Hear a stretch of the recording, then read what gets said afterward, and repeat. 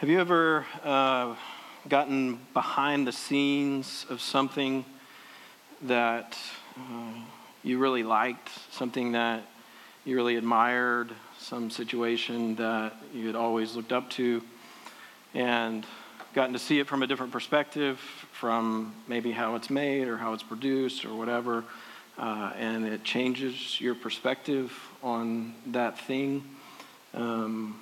Maybe makes it less impressive, or maybe has the opposite effect, that you experience something that was already great, and then when you saw it behind the scenes, when you saw it up close or from a different perspective, it was even better. I have a few examples of the first, which I won't dwell on, but a couple of examples of the latter. When we lived in Northeast Pennsylvania years ago, we got to go see the David Letterman show in person. I got to go a couple of times, and it was better than when I watched it on TV. It was better and funnier, and all of a sudden you're there, and the theater's not very big. You perceive on TV that you're going to be, a mile away from the stage and everything that's happening, and even halfway back, all of a sudden, here's David Letterman, here's Alicia Keys, here's Dana Carvey. All of these things are happening, and it's even better than what I expected.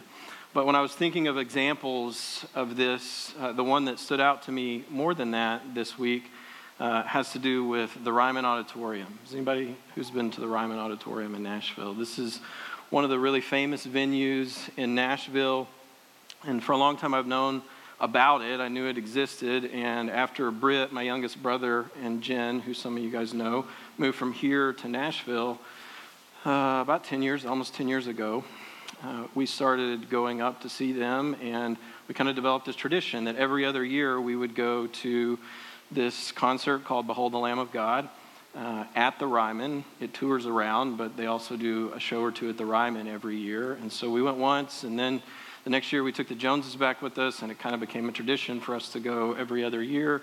And we took the Steels a couple of years ago. There we are with some other riffraff that we picked up who were looking for friends while we were there.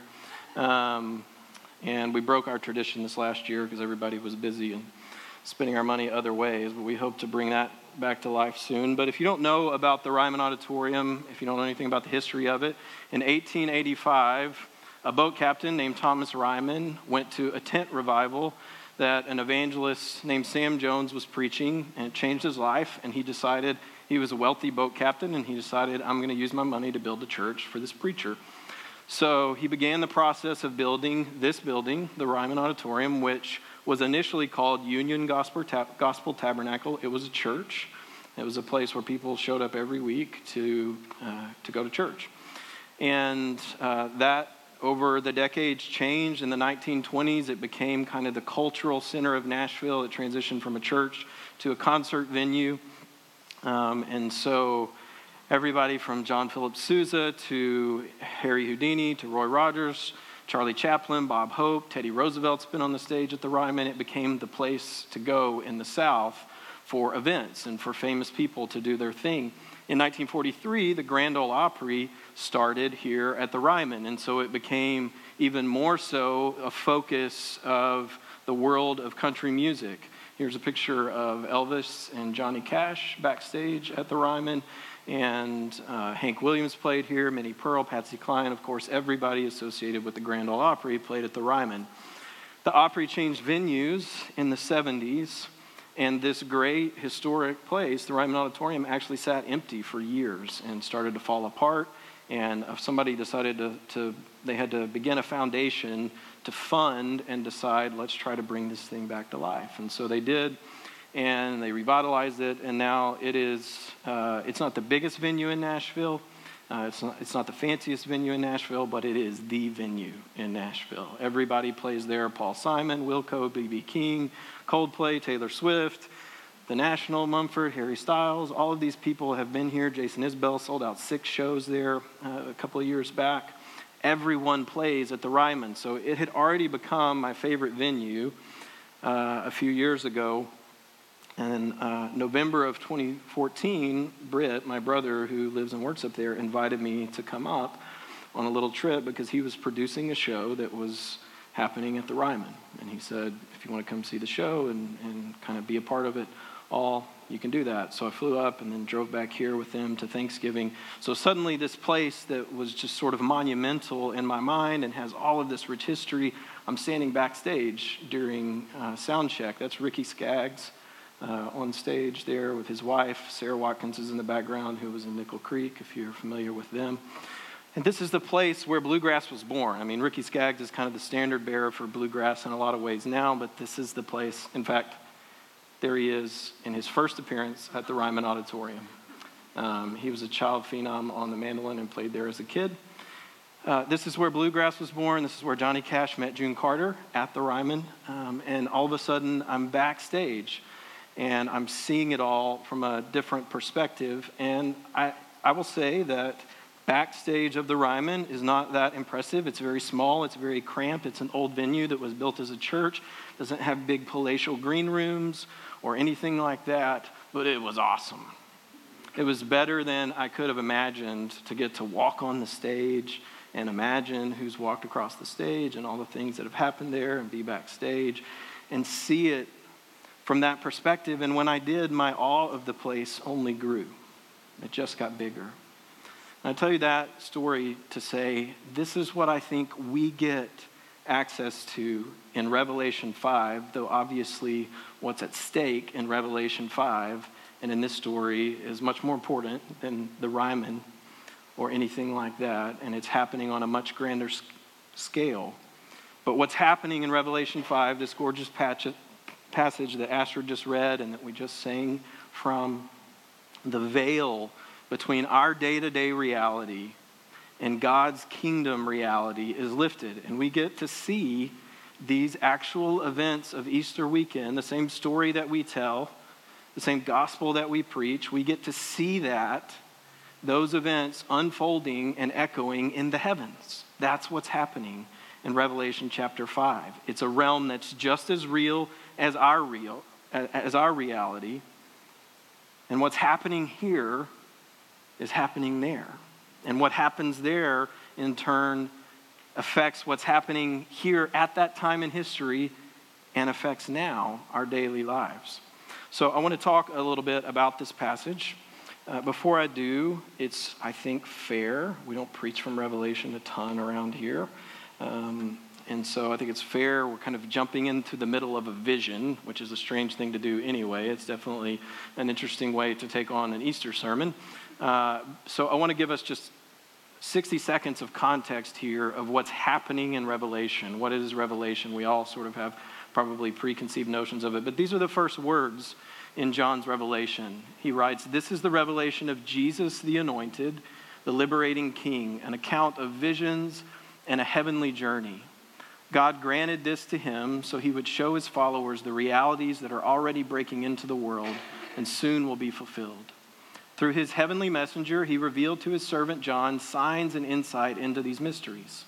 John, in turn, gave witness to the word of God and to the glorious truth revealed about Jesus, the anointed one, the chosen ruler, by carefully describing everything he saw. Blessings come to those who read and proclaim these words aloud. Blessings come to those who listen closely and put the prophetic words recorded here into practice. The finale is approaching." So this book of Revelation is meant to give us a heaven-centric account of who Jesus is, of what he's done, of what he's doing, and what he will do. And so far, just to give you a quick summary of the first 4 chapters before we talk about chapter 5, the Revelation has told us who Jesus is. The Revelation has given us what a lot of you are probably most familiar with from the book, 7 letters to 7 churches, God's message to the churches. And then in chapter 4, John is shown God's actual eternal realm. He's given visually what's happening in God's space in the heavens. He sees God seated on a throne. A lot of these are kind of our traditional images that we get when we think about who is God, where is he, what is he doing, what is heaven like. God is seated on a throne. There are 24 smaller thrones, John says, for the 24 elders, and those 24 elders represent God's people, the 12 tribes from the Old Testament of Israel, and then you have the 12 disciples, in the New Testament. And so this is a Old Covenant, New Covenant representation of God's people around the throne of God, seated on thrones of their own. There are 7 torches, which are spirits of God. I can't explain all of Revelation to you tonight or ever. There is the glassy sea around, beyond the throne, beyond this scene.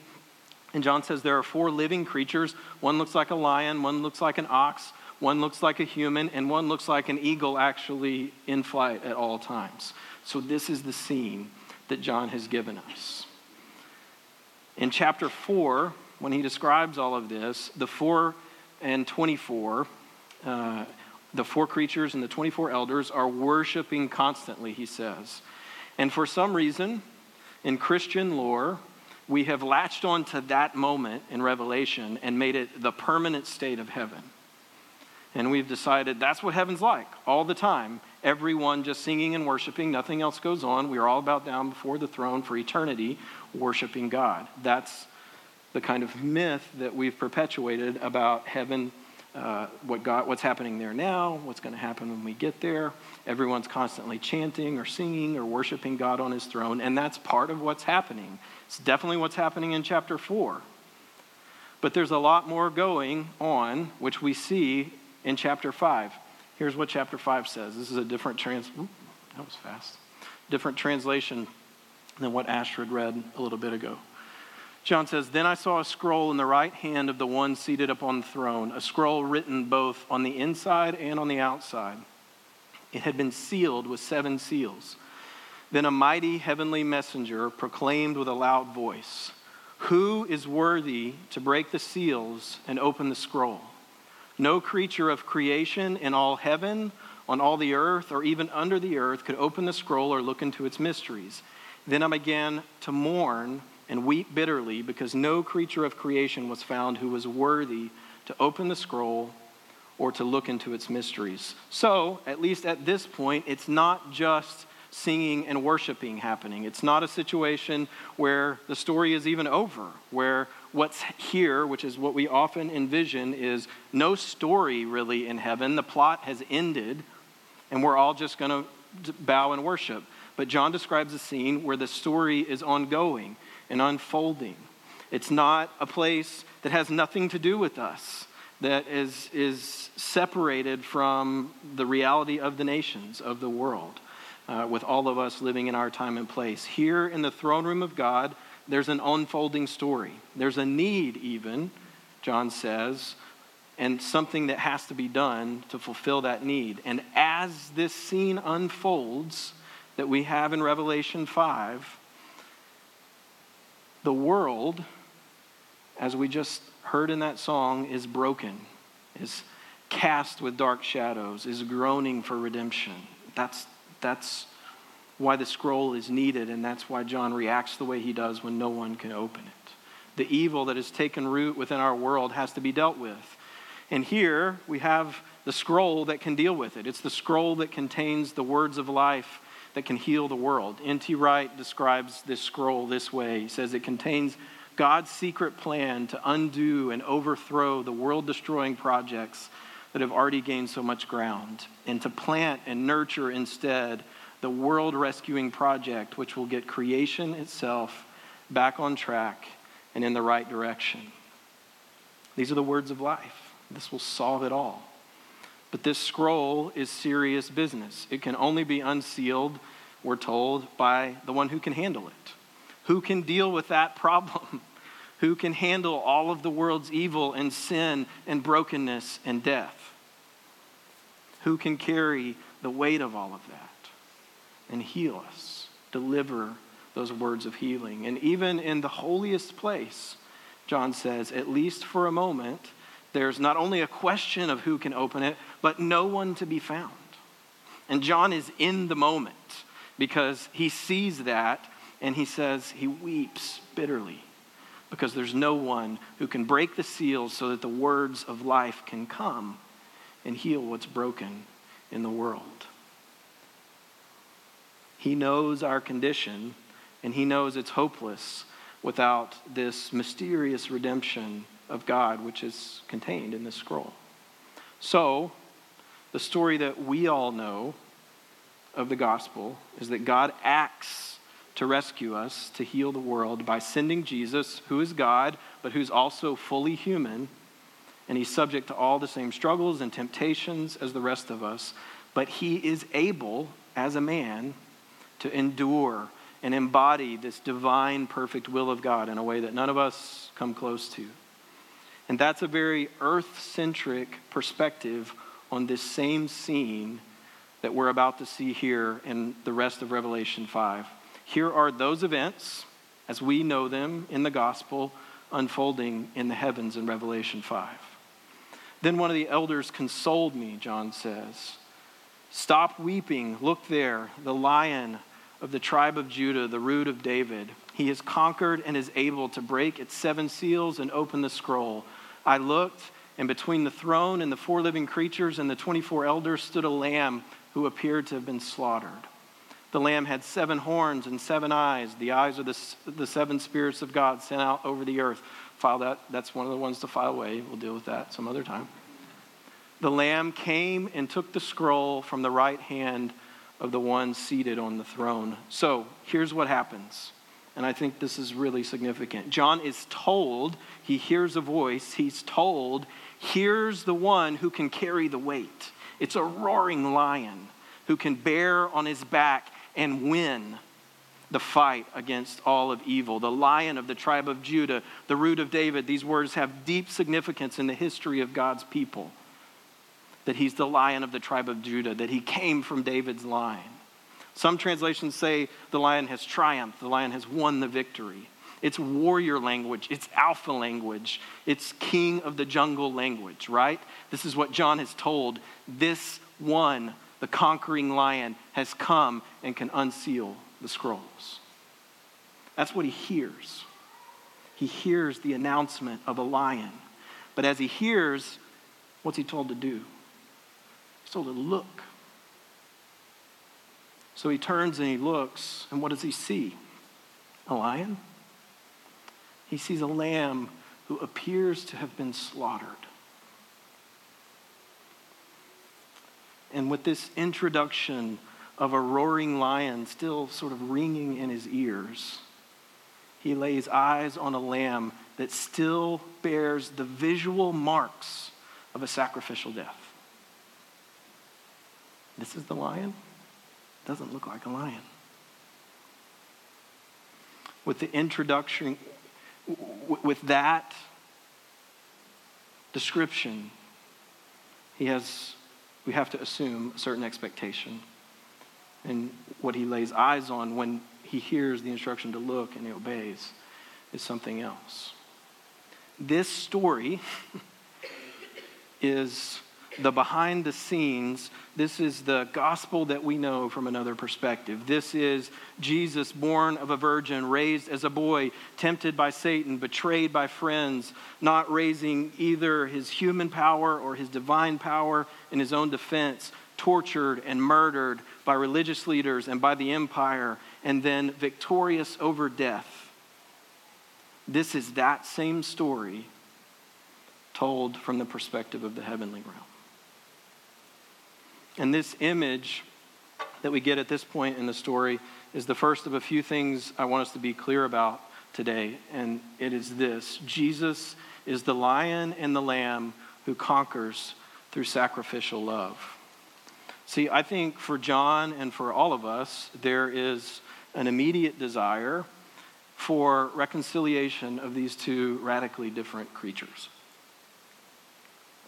Very different beings, very different images. And what I've given you here is probably the most serene image of a lion, because we're told this is a lion who conquers. I could give you some real Discovery Channel footage of a lion conquering, right? I didn't do that. But that's what the picture is. That's what he's told is happening. And when he turns, what he sees is a lamb who still bears the marks of having been sacrificed. The lion is the very picture of power and force and royalty. And the lamb is innocent and vulnerable and gentle, the one who is sacrificed instead of the one who conquers. But here they are together. It's not that this elder misled John or misspoke when he said a lion and it was actually the lamb. Sorry, we brought out the wrong animal. That's not what happened. The elder is right. The Lion of Judah, who is the very root of God's people, has indeed conquered, but his victory is accomplished through the sacrifice of the lamb. This is not how the story would go naturally, but this is what has happened. The two are now and forever connected, and you can't just have the lion and his power.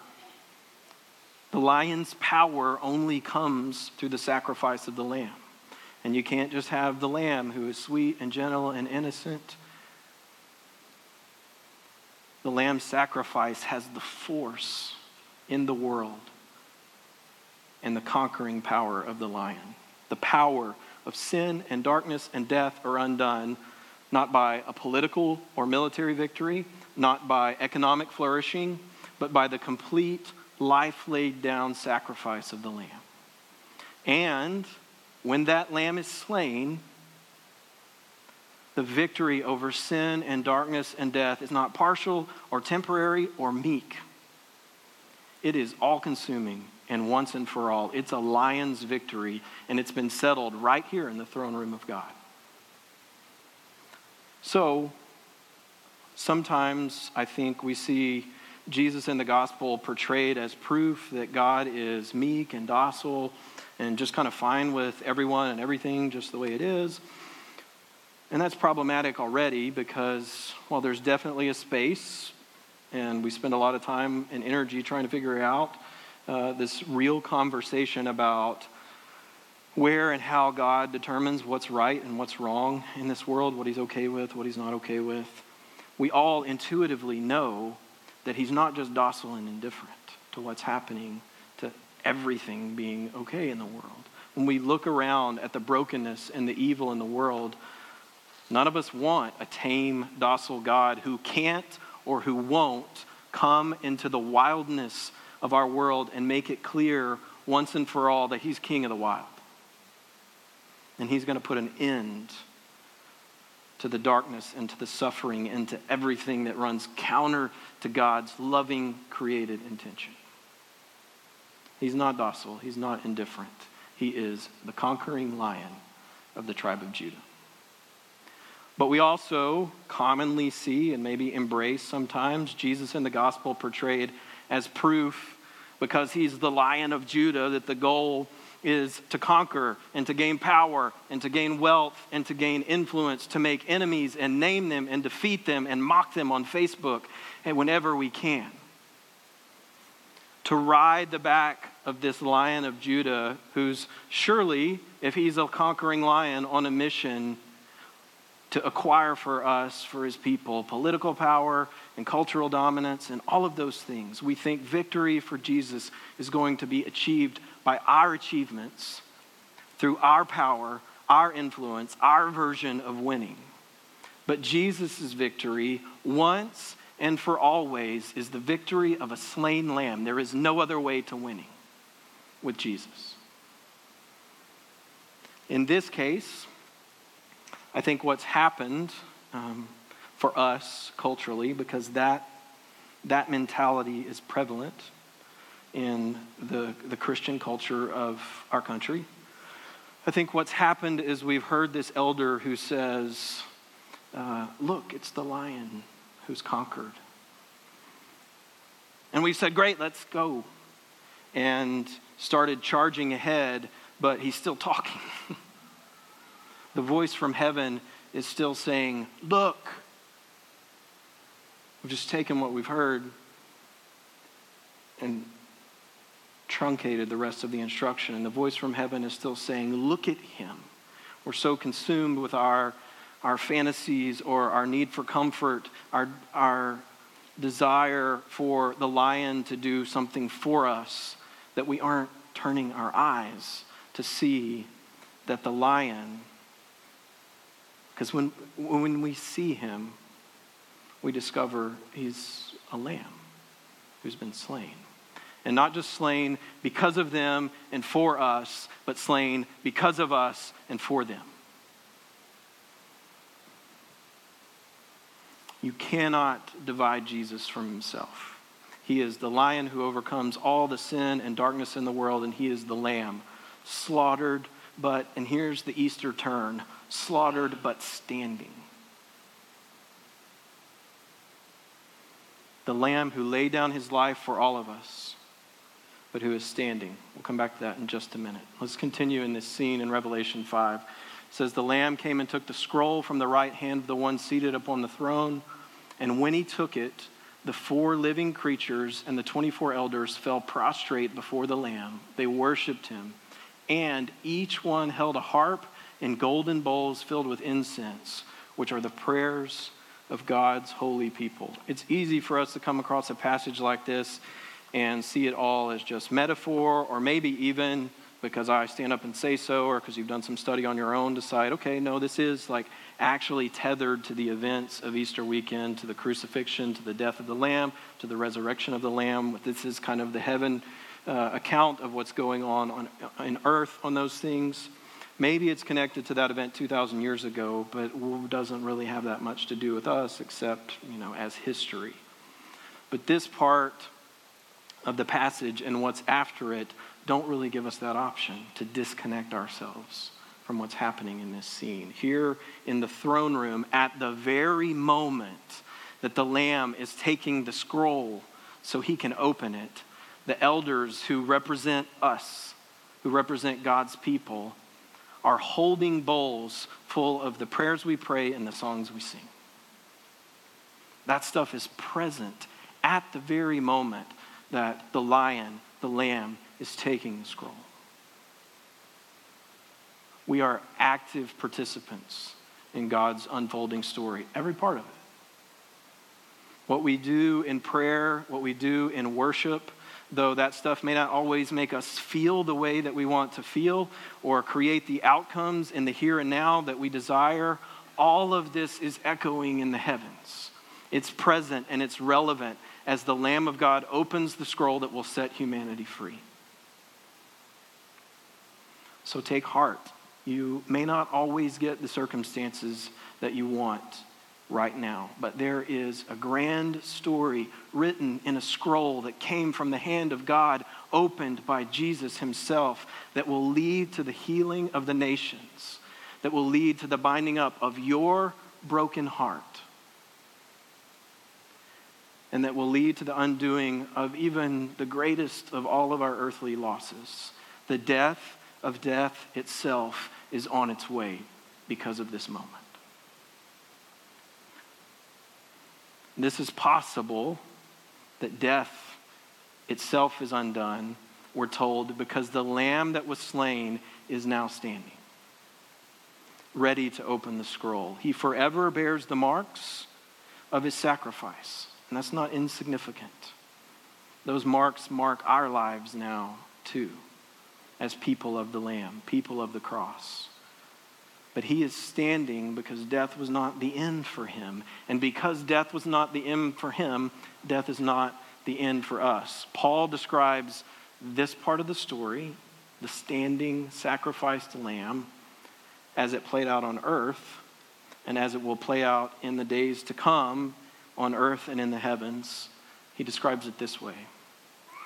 But the anointed one was raised from death's slumber and is the first fruits of those who have fallen asleep in death. For since death entered this world by a man, it took another man to make the resurrection of the dead our new reality. Look at it this way. Through Adam, all of us die, but through the anointed one, all of us can live again. But this is how it will happen. The anointed's awakening is the first fruits. It will be followed by the resurrection of all those who belong to him at his coming. And then the end will come. After he has conquered his enemies and shut down every rule and authority and vying for power, he will hand over the kingdom to God, the Father of all that is. And he must reign as king until he has put all his enemies under his feet. The last hostile power to be destroyed is death itself. My final word today is this: The story's end is already written, and it is life all the way down. The death and the resurrection of Jesus were real events in a real moment in time, in our realm, in our history. And as they played out here, the heavens themselves became aware of what was changing in heaven and in earth. The Lamb who was slain is the Lion of Judah, roaring back to life and unsealing the story of God's great redemption. And Paul says that's not all. Paul says that as that lion roars back to life, that's not the end of the story. That's actually the beginning of this story. He says it's the first fruits, the resurrection of Jesus. It will be followed by real life forever for us as God reigns as king over his redeemed creation. This is sure, the scriptures tell us. In fact, we see through John's revelation how not just the heavenly realms, but all of creation is going to ultimately respond to this. I want to close with that today, the rest of what John writes, and have the band come back up. We're going to sing just a little bit more before we go, but I want to close with that, and I just want to invite you to kind of let these words wash over you as you consider the role of Easter. The role of Jesus, who gave his life and who really died, and who, because he is the Lamb who is worthy, and because he became the Lion who conquers, I want us to consider the way the realities of his life and his death and his resurrection alter the nature and the purpose of our lives, of your life. I want you to consider how you can reorient your every moment around this truth. We exist to join what began in the sacrifice and the resurrection of Jesus. Events which are going to carry us toward and into this finale that John describes. Then they sang a new song, the 4 living creatures and 24 elders, saying, "You are worthy to receive the scroll, to break its seals, because you were slain. With your blood you redeemed for God people from every tribe and language, people from every race and nation. You have made them a kingdom. You have appointed them priests to serve our God, and they will rule upon the earth." When I looked again, I heard the voices of heavenly messengers, numbering myriads and thousands of thousands. They surrounded the throne, the living creatures and the elders. And they said this, "Worthy is the Lamb who was slain. Worthy is the Lamb to receive authority and wealth and wisdom and greatness and honor and glory and praise." Then I heard every creature in heaven and on earth and beneath the earth and in the sea and all things in them echoing the messengers. All of creation says, "To the one who sits on the throne and to the Lamb be blessing and honor and glory and power throughout the ages." And the 4 living creatures kept on repeating, "Amen, Amen." And the elders, who are the people of God, fell down and worshiped him who lives forever. Father, would you draw our attention wherever it is spent, wherever it was directed coming into the room tonight? Would you draw our attention to this scene, which is not just escapism, it's not just a fantasy of what might be when all of this stuff that doesn't matter is over. It is the reality that the Lamb who was slain, the Lion of Judah, conquers and gives purpose to our life right here and right now. And that purpose is to join this story that points to Jesus and says, "Look, he's opened the scroll. He's given us the words of deliverance and redemption and life that everything in us is longing for." Would you take these events of Easter, of Jesus giving his life away, of him dying, really dying, lifeless, with the people who lived in that space where a lot of us often live, just waiting and wondering, is there real life here? Or is this the end? Is this it? And then the real resurrection of his body, the real victory of life over death. Would you take those events and would you plant them in our hearts so that they would grow into life that is really life, and make us a people who not only celebrate that life, but who speak of it, who exude it in all of our being. We're here for you today, Jesus, because of who you are, because of what you've done. Let us see you and be changed.